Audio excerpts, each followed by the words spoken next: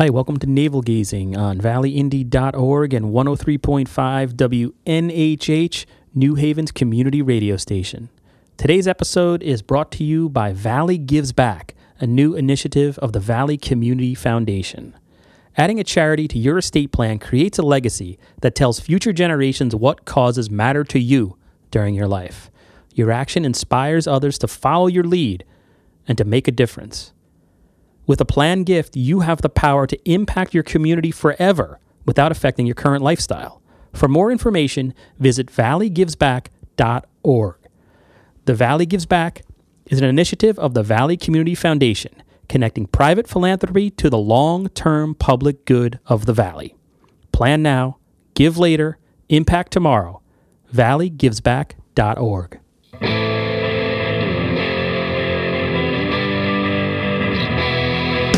Hundreds of years we've brought you the news.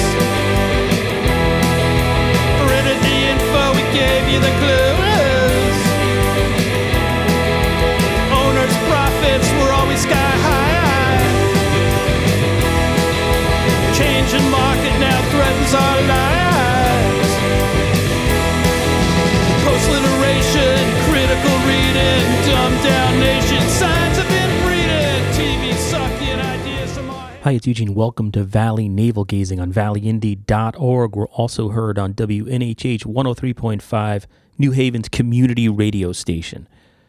Today, our guest is Kurt Miller. He's not in the room at the moment, and neither is Ethan Fry, the other reporter here. But we're going to be talking about a Facebook post First Selectman Miller of Seymour posted Thursday night, 8 p.m. And here it is. After much consideration and thought, I am excited to announce that I have opened an exploratory committee for statewide office. My plan is to spend the next few weeks talking with folks across the state to determine if I should move forward and what position on the underticket would most benefit the state of Connecticut. And then Kurt put in a link to www.kurtforct.com because he's collecting donations. So we're going to ask First Selectman Miller of Seymour about that post, and we're calling this podcast, What Are Your Intentions, Mr. Miller? Please enjoy. Good afternoon, Mr. Miller. Welcome to Valley Navel Gazing. Thank you for having me, as always. I saw a post last night of yours on Facebook. It was surprising to me, I think. You've formed an exploratory committee to run for governor. It's fake news. Well, I was worried that it was. You never know. You did reach out right away. You never know. I did confirm it before publishing it. Yeah. And I did say some fake news. It's not for governor. I was just trying to get you in trouble. Mm-hmm. You formed an exploratory committee. Yes, for a position on the underticket, not for governor, and obviously not for attorney general because I'm not an attorney. But I'm looking at specifically 3 other positions. Potentially, but because it's an exploratory committee, you can't really commit to one set position. And you're saying because I was totally ignorant of that, there's some type of state law or state regulation or election? In my understanding of the reasons why exploratory committees are set up, it's to just weigh your options and not necessarily start to run specifically for one committee. Even if you notice the folks that are running for governor, Mark Boughton, as an example, has an exploratory committee, but he's very careful not to say that he's running for governor per se, even though that everyone knows that's what he's running for. So it's just, I'm trying to follow the spirit of the law. Plus, this is not about myself or my ego. I honestly think that I can help the state of Connecticut. So as I said in my post, I want to get out and talk to the voters, the delegates, members of different RTCs, some of my other colleagues, elected officials, and just ask them their opinion on where they think my skill set would be a best fit for an overall team approach. For us to fix Connecticut, I think it's going to take a team of people, and I think that I can fit somewhere into that team. But I'm going to do what is best for the state of Connecticut, not necessarily what's best for Kurt Miller. Now, where does this leave Seymour? Because you were just... as we record this on Tuesday, it's now Friday. Mm-hmm. On Tuesday, you were reelected to another 2-year term, your 4th 2-year term as Seymour First Selectman. Yes. Why announce now? Well, the election is a year from today, pretty much. Convention will be coming up in May, so it's time to get going. But I didn't think it would be fair to the residents of Seymour to just automatically assume that I was going to win an election and that my mind should be focused on two different elections.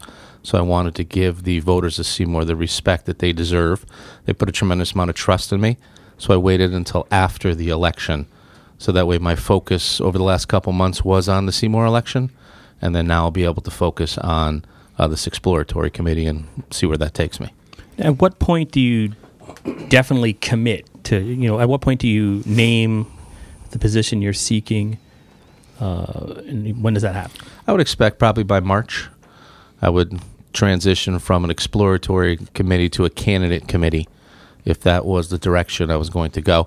I may not even leave the exploratory committee phase. I may go through the next 2 or 3 months talking to people and decide that moving forward for a statewide office is not in the cards for me, and at that point then I can just pull back and not move forward. If we determine that is the case, then we'll move forward in that direction. But I would expect probably by March.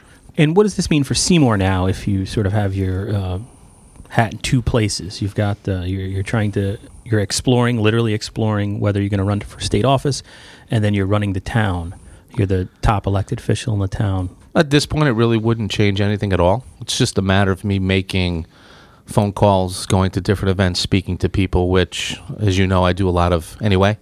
I'm at a lot of different meetings, a lot of different events throughout the week at night. So it's just going to be when I'm at those events having those conversations. But it's not going to change anything. As we talked about, I was a little late coming for this podcast because I was on the phone with the Seymour financial advisors. And in terms of the Republican contenders or people that have announced or thinking about running for governor in Connecticut, who are you supporting at this point? You have been a Loretti backer. Mm-hmm. Oh, I mean, I support Mayor Loretti. I've been helping him with his campaign. I'm going to have to pull back a little bit, obviously, as I'm looking into my own thing. I'm not going to be able to help him as much as I have been, but I'm still a Mayor Loretti supporter. If you look at what he has done with Shelton, and take that model and you push that out across the state of Connecticut, I think that would be a great thing. Now, there's some other good people in the race as well, people that I'm friends with. Mayor Boughton, First Selectman Herbst, to name a few that I have good relationships with. But that being said, I mean, I am a Mark Loretti supporter. What about Themis? Does she clear the field? People think that, if she got in, that, everybody would sort of step aside. And I only said Themis because I mispronounce her last name every time. Claritas. I don't mean Claritas. I don't mean to be disrespectful. Well, I think Themis could be a game changer, quite honestly, in this whole election. I mean, I think if you look at what she has accomplished in the last 2 years leading the Republicans in the state legislature is quite a thing.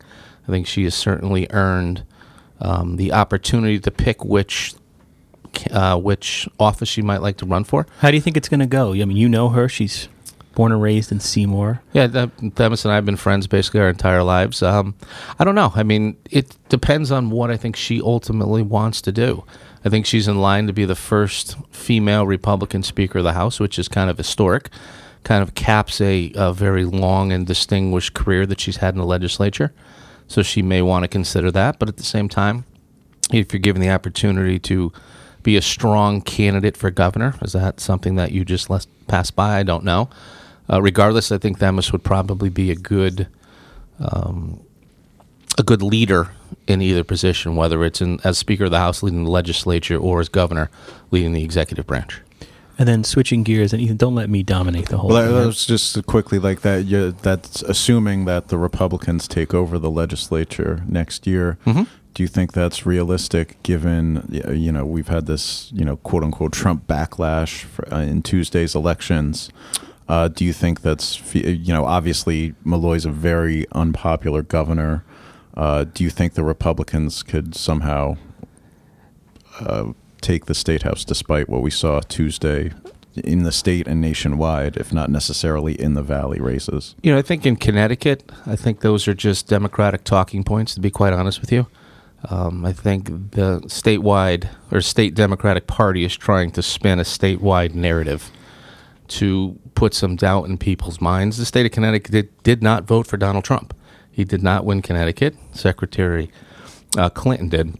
And if you try to take small-town politics and push that out, I don't think it has any impact. If you look at the town of Trumbull, one of the big issues leading up to Election Day was the fact that one of the candidates wanted to take away leaf pickup at curbside. I mean, that has absolutely nothing to do with Donald Trump. It has nothing to do with, his policies or his supporters. These small-town elections a lot of times come down to small-town issues, garbage getting picked up, roads getting paved, getting plowed, things like that. So I honestly don't think that Donald Trump is going to weigh into this. I think what the Democrats should be more concerned about is the awful job that has been done by the Democratic-controlled legislature in the state of Connecticut for the last 40 years, and a governor, quite frankly, that has not done the things that he committed to doing when he was elected. And I think they're going to use President Trump as a way to kind of take that light off them. That's really what they should be concerned about. I would argue that the residents of Connecticut are sick and tired of business as usual, and the thing that they're going to be looking for are people with proven track records, people that have, whether it be run municipalities or run businesses, but understand the importance of finances and hitting specific goals that they have. Let me just quickly, give you for instance, Brookfield, Connecticut, home of Governor Jody Rell, represented that in the legislature for years. I ask because I grew up there. Always been Republican majority, for the most part Republican-dominated Board of Selectmen, first selectmen. Democrat took it 63% to 36%, just as I'm looking at it right now. They won the down ticket pretty much up and down the ballot. So you just think that that has nothing to do with the national trend. Brookfield, Connecticut going completely blue. Okay. I don't. All right. What about the opposite of that is, let's look at New Britain. New Britain. Let's look even closer to home. Let's look at Ansonia. Ansonia's what, 2 or 3 to 1 Democrats to Republican. Yet you have a mayor in Ansonia that's basically won in landslides, the last 2 elections. So, but I think it's about the person. It's about the things that are going on in those small towns. I'll be honest. I had one person come up to me and say, are you a Republican or a Democrat? And I was standing with Stefan at the time, and we kind of kidded around. And I said, well, I'm a Democrat. And, we both started laughing. But that one person said that she was upset with Donald Trump, and she wanted to tell me her feelings. I said, is that going to change your vote? She said no. But she just wanted to stress that she has some displeasure with the president. If you're going statewide, the pool gets much bigger, where it's not such neighborhood issues, and people won't know you as well as they do in Seymour or the Naugatuck Valley. 130,000 people. At that point, I would assume that everybody who runs for office now, there'll be that question. Would you vote for Donald Trump again if the election was today? Would you vote for him again? Would I, if this was Election Day 2016, would I vote for Donald Trump again? I would, because I thought he was the better of the 2 candidates that were on the ballot, the 2 major candidates that were on the ballot. I was not a Trump supporter to start. I was a Kasich guy. I just thought that he was better suited for what the country needed at that point, because he had a track record, whether you agree with everything that he did or not. He had a track record in Ohio of being successful in moving that state forward. How do you think Trump's done so far? How would you, if you had to rate him on a 1 to 10, 10 being the highest, how's he doing as president? Probably give him a 4, maybe a 5. I'll be honest. I'm disappointed in a lot of the things that he's done. He's done some good things, or tried to do some good things. But his issue is not what he wants to accomplish. His issue is how he goes about and accomplishing, or trying to accomplish it. The president of the United States should not be sending out 30 or 40 tweets a day in the middle of the night making crazy statements.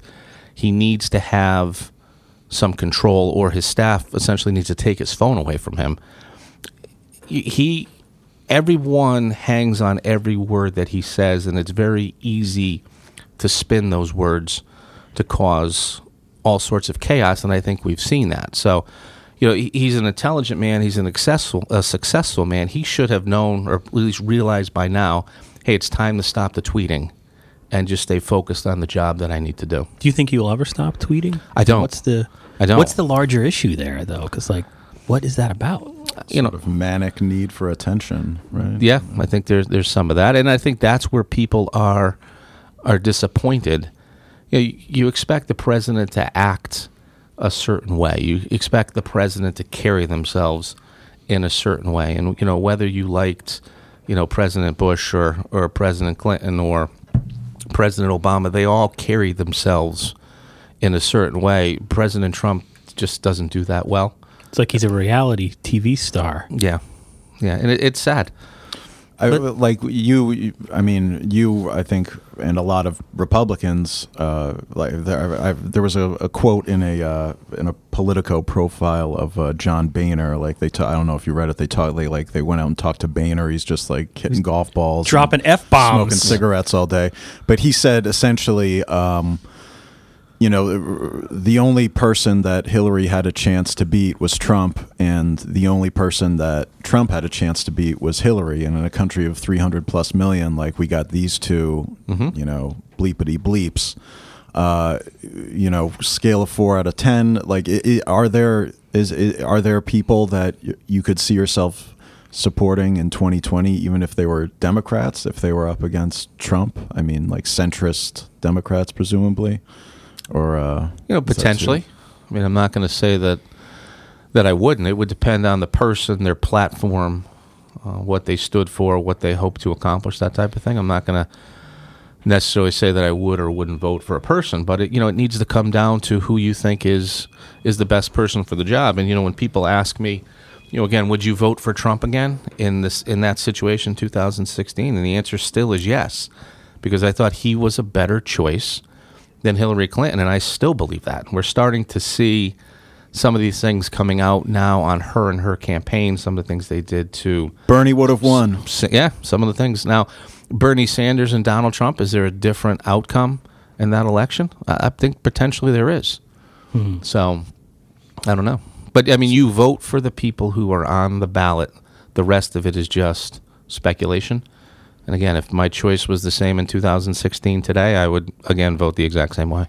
So let's bring it back to the local level, because one thing we did last night in another podcast, we had Stefan Bohuniak, member of the Board of Selectmen. We asked him to react to your announcement that you're seeking statewide office. And let's see if we can do this. Hopefully you'll be able to hear this too. I don't know if this is going to work. Were you surprised? What's your reaction to that? I'm not surprised at all. This is something that I expected. I understand why he waited until just after. Yeah, that surprised me. Election. Hey, wait a second. You just got reelected. No, it doesn't surprise me at all. I mean, it's a purely political move to wait till just after the municipal election, because he doesn't. It's a very easy thing for the opposition to target something like you already have one foot out the door, and we didn't run anybody against him, so it wouldn't affect his chances of getting reelected, but it could certainly sway some of the down ticket races. So yeah, it's a totally politically calculated move, without a doubt. What's he going for? I think he comptroller. I don't think he's going for comptroller. I don't think he thinks he has a prayer to beat Kevin Lembo. I don't think anybody thinks they could beat Kevin Lembo. Well, he's always spoken. He's always spoken very high. It's not comptroller, right? Can you say that? Can you rule that out? I won't rule out any position at that point, but I have spoken positively of Kevin Lembo. I think Kevin Lembo has done a good job as comptroller.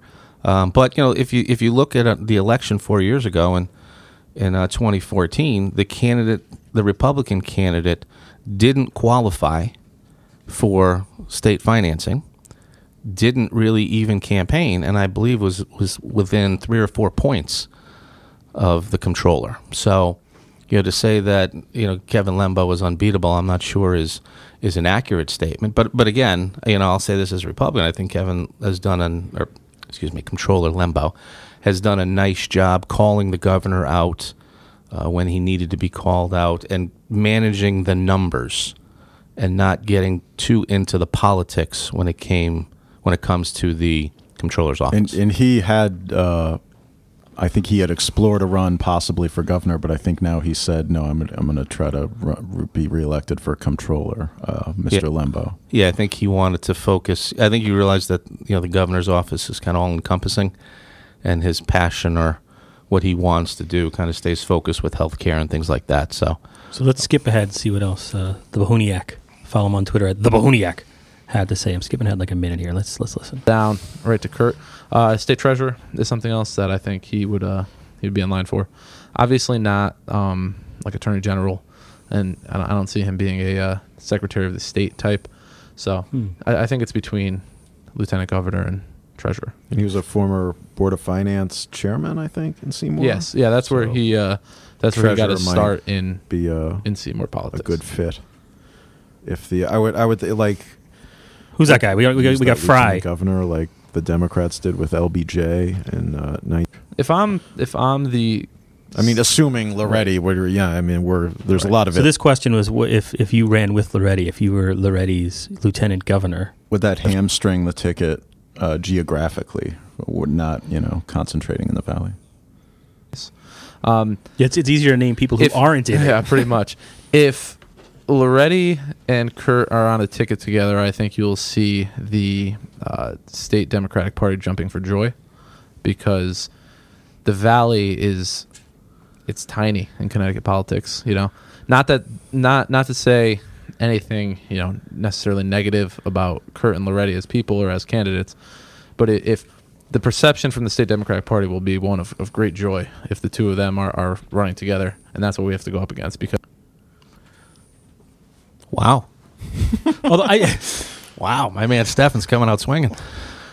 The thing I wanted to, what he said. And I know he didn't mean anything bad by that. I know. The clip that I wanted to find, but I guess I don't. He must have said it at a different part of the podcast, but he said you've set yourself up because of your work on CCM. You're basically connected to Themis Claritas. To multiple possible. Claritas, locally. Boughton, Herbst, Loretti, Claritas. You're sitting pretty. You could be LT Gov to any one of these candidates. And it's interesting, like you talked about I forget the word the team aspect of it, because in previous elections we've seen, I can't remember specifically, maybe 2010, where the lieutenant governor was just like whoever came second place essentially, and all the guys running for governor, it felt like, and there wasn't really like a united front, you felt, in that ticket. In both 2010 and 2014, the governor and lieutenant governor on the Republican side were kind of forced marriages, for lack of a better term, because you had essentially open battles for the lieutenant governor position and open battles for the governor's position. And while people had matched up at the convention, you didn't see those people coming together for the general election. Mayor Boughton, who was the lieutenant governor candidate in 2010, was not aligned with Tom Foley initially, and Heather Sumners was not aligned with Tom Foley in 2014 at the convention. So I think that hurts our party a little bit. Don't get me wrong, both Mayor Boughton and Senator Sumners worked very hard on those campaigns, but the governor should be able to pick their lieutenant governor. And, unfortunately, that's not the way our system is set up. But, we'll see. To get back to Stefan's point a little bit, when you look at these tickets, though, you have to look at them strategically. Mayor Loretti and myself, as an example, does not make sense as a ticket to run forward, because we are from a small part of the state. I think there needs to be there needs to be some spread in the areas. Having a legislator and whether it be a first selectman or a mayor combined, I think makes sense. I think there needs to be some diversity on our tickets as well. Males and females and different ethnicities as well. So just to say, sticking two mayors together because they're friends is a good thing. I don't think it necessarily is. And then, so is this your final term as Seymour first selectman? Either way, is this it for you? This is your last go-around? I think more than likely this is going to be my last term. Maybe even if I move forward with this exploratory committee and nothing comes out of it, or if I run and I'm not fortunate enough to win in a race, I would certainly reevaluate next year at this time and make a decision. But I would probably say it's 80-20 at this point that I will not run for first selectman in Seymour again. And if you make the decision to run and you're successful a year from now, and you leave your post, what happens and what are the rules in Seymour? Is there another election? Does somebody how's it work? Who Deputy? succeeds you? The Board of Selectmen I would step down from the Board of Selectmen, and a new selectman would be appointed. And then from that group of 7, the new first selectman would come from. So the board would make the decision who that person is, and they would finish the term.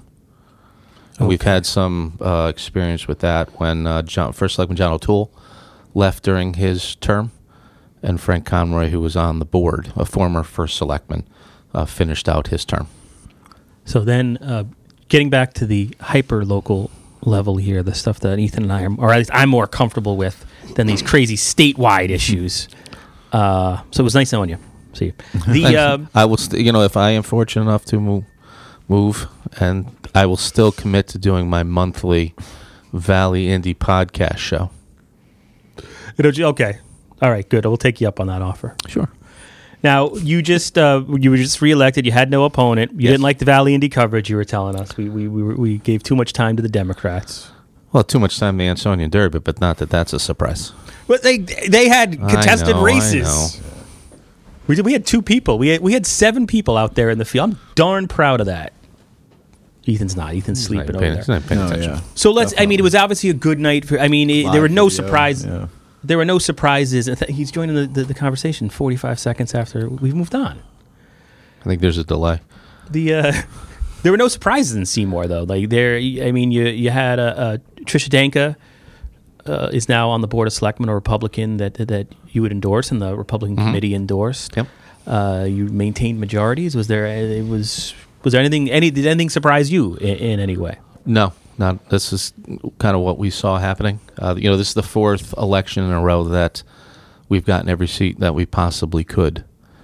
So no, there was no real surprises. And then turning to the other races, I guess the big upset, or I guess that's accurate, was Derby. I mean, Derby was going in thought to be the closest race. Everyone had a feeling that Mayor Cassetti would win by a lot because his opponent was new in the community.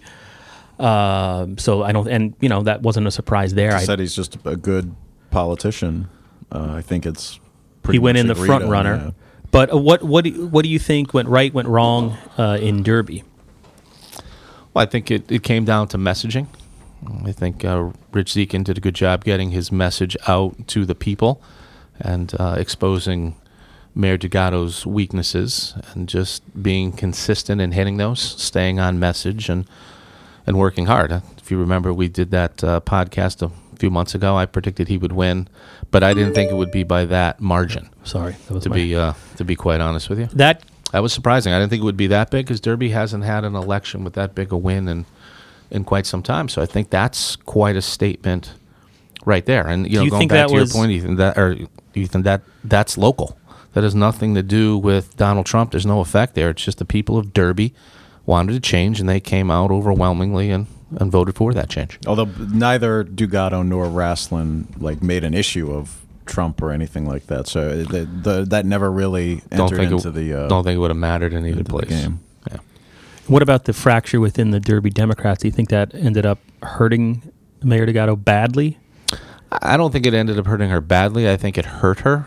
I think it made the results more dramatic, to be quite honest with you. I think Rich would have won regardless, but I think that little split, I think you probably saw 100 or 150 votes that normally would have voted Democratic probably went over to the Republican side and made that number even bigger. And then I just thought, this is a random question, but now I was talking to Andrew Backlick, who was his campaign manager, and there's this transition team in place, and there's really not a lot of time because by next month they have to have a team together and take office. Are there any, is that transition part, what can you screw up, I guess I want to know. What do you have to, what's the most important thing to concentrate on in the weeks before you take office? I mean, you got to hire a town attorney. How do you make those decisions? Well, I think And everybody and their brother wants a job, I'm sure. those are the most important decisions that you will make, and you can't put people in those positions because you're friends with them. You can't put people in those positions because they helped you on the campaign. you need to have the discipline to go out and hire people that can do the job, people that have reputations, people that have experience, people that know their way around. I get a lot of grief. Rich Paterla, who is Seymour's attorney, is a Democrat, and I get a lot of grief from Republicans over that. But we brought 3 or 4 different firms in to interview, all reputable, and I just felt that I fit the best with Rich. And to be honest, his guidance is very good, because when we talk about specific issues, it's just not all Republicans talking about this issue. Rich will interject with, his philosophy, his view, so I hear from the other side, and that kind of helps when we form these decisions. And I think you took on it's the a water benefit. company and won. Yeah, we did. We took on the water company. Boom. And won. Yeah. That's a callback. Search valleyindy.org. Hi, this is Eugene, most likely interrupting myself to bring you a message from our sponsor. What will you be remembered for? Adding a charity to your estate plan creates a legacy that tells future generations what causes mattered to you during your life. Learn more at valleygivesback.org. It's an initiative of the Valley Community Foundation. Plan now, give later, and impact tomorrow at valleygivesback.org. Now back to the show. Stefan, just by way of response, Stefan said, that would be statewide Democrats would be jumping for joy. Loretti Miller, out of the Democratic rumored, declared, like who would you not want to see run against? I mean, you'd want to run against Malloy, I would think, but of course, I'd love to run against the governor. That would be fun. But if you look at the people that are currently in the race, I'm not sure that there's anyone, quite honestly, that intimidates any other candidate out there. I'm not saying that they're not good people. I'm not saying anything like that. But if you look at what they bring to the table, Mayor Drew is having his own issues with his campaign, the things that he did. Jonathan Harris, while is a good guy and a hardworking guy, he was a big part of the Malloy administration. So I would argue that the issues that we're having are his as well. You've spoken favorably about Nancy Wyman. Does she have that same problem? Absolutely, she does. And again, while the lieutenant governor is a fantastic lady, and she's very friendly, she's very personable, she's likable. I don't think there's anyone in Hartford who doesn't like the lieutenant governor. She was his right-hand person. If you look at every press conference, every important event, there she was standing right behind him. And unfortunately, she's going to get painted with that brush. Now, granted, she was doing her job. That's what Bohuniak said too. She's I don't think getting that brush. made it into our podcast, but he had said that as well. What about let's take it back again to the local level, and then we'll wrap it up. I wanted to ask you about 1 or 2 Seymour issues. Sure. We've had a lot of people messaging us about the winery, the vineyard that's. Yes, The Tony signs Vivol. went up on 34. Can you tell us about that a little bit? We never really, that's our landlords. We don't really write about that's a conflict of interest, but there's been a lot of interest in it. Yeah, no, Tony Mavuli, who owned or used to own the Villa Bianca, he owned this piece of property, and this has kind of always been his dream to put this together. So it's going to be a vineyard. I believe there's going to be an ice cream shop, a little store. It's going to take 2 or 3 years to get everything up and running, because it takes a certain amount of time to grow the grapes and do all of that. But, Tony's excited. He's working with planning and zoning, inland wetlands, making sure he has everything set and ready to go. And I think it's going to be a great attraction on 34 for people to come into Seymour to have a good time. And it's in a beautiful location right down on the river. So Yeah, and it's right near Villa Bianca, right? Is it just kind of that probably area? about a mile, a mile down the street. Yeah, that's exciting. So I guess the signs went up and people know it's coming. So Yeah, between Derby and Seymour, there's like the Hops Company. There's a new tap room going in downtown Derby. The Bad Sons, yeah. and then the winery. It's like a little. Probably a mile trail. and a half between Bad Sons and where the winery will be. So you got the Dunkin' Donuts too on 34. that's right. Can't forget that. Chavez. Eugene Driscoll for valleyindy.org. Hello. Ethan Fry. And First Selectman Kurt Miller. Your days are numbered, apparently. Hopefully, I guess, from your perspective, We'll as Seymour First Selectman. We'll see what happens. All right. Thanks a lot for coming by. Thanks for having me.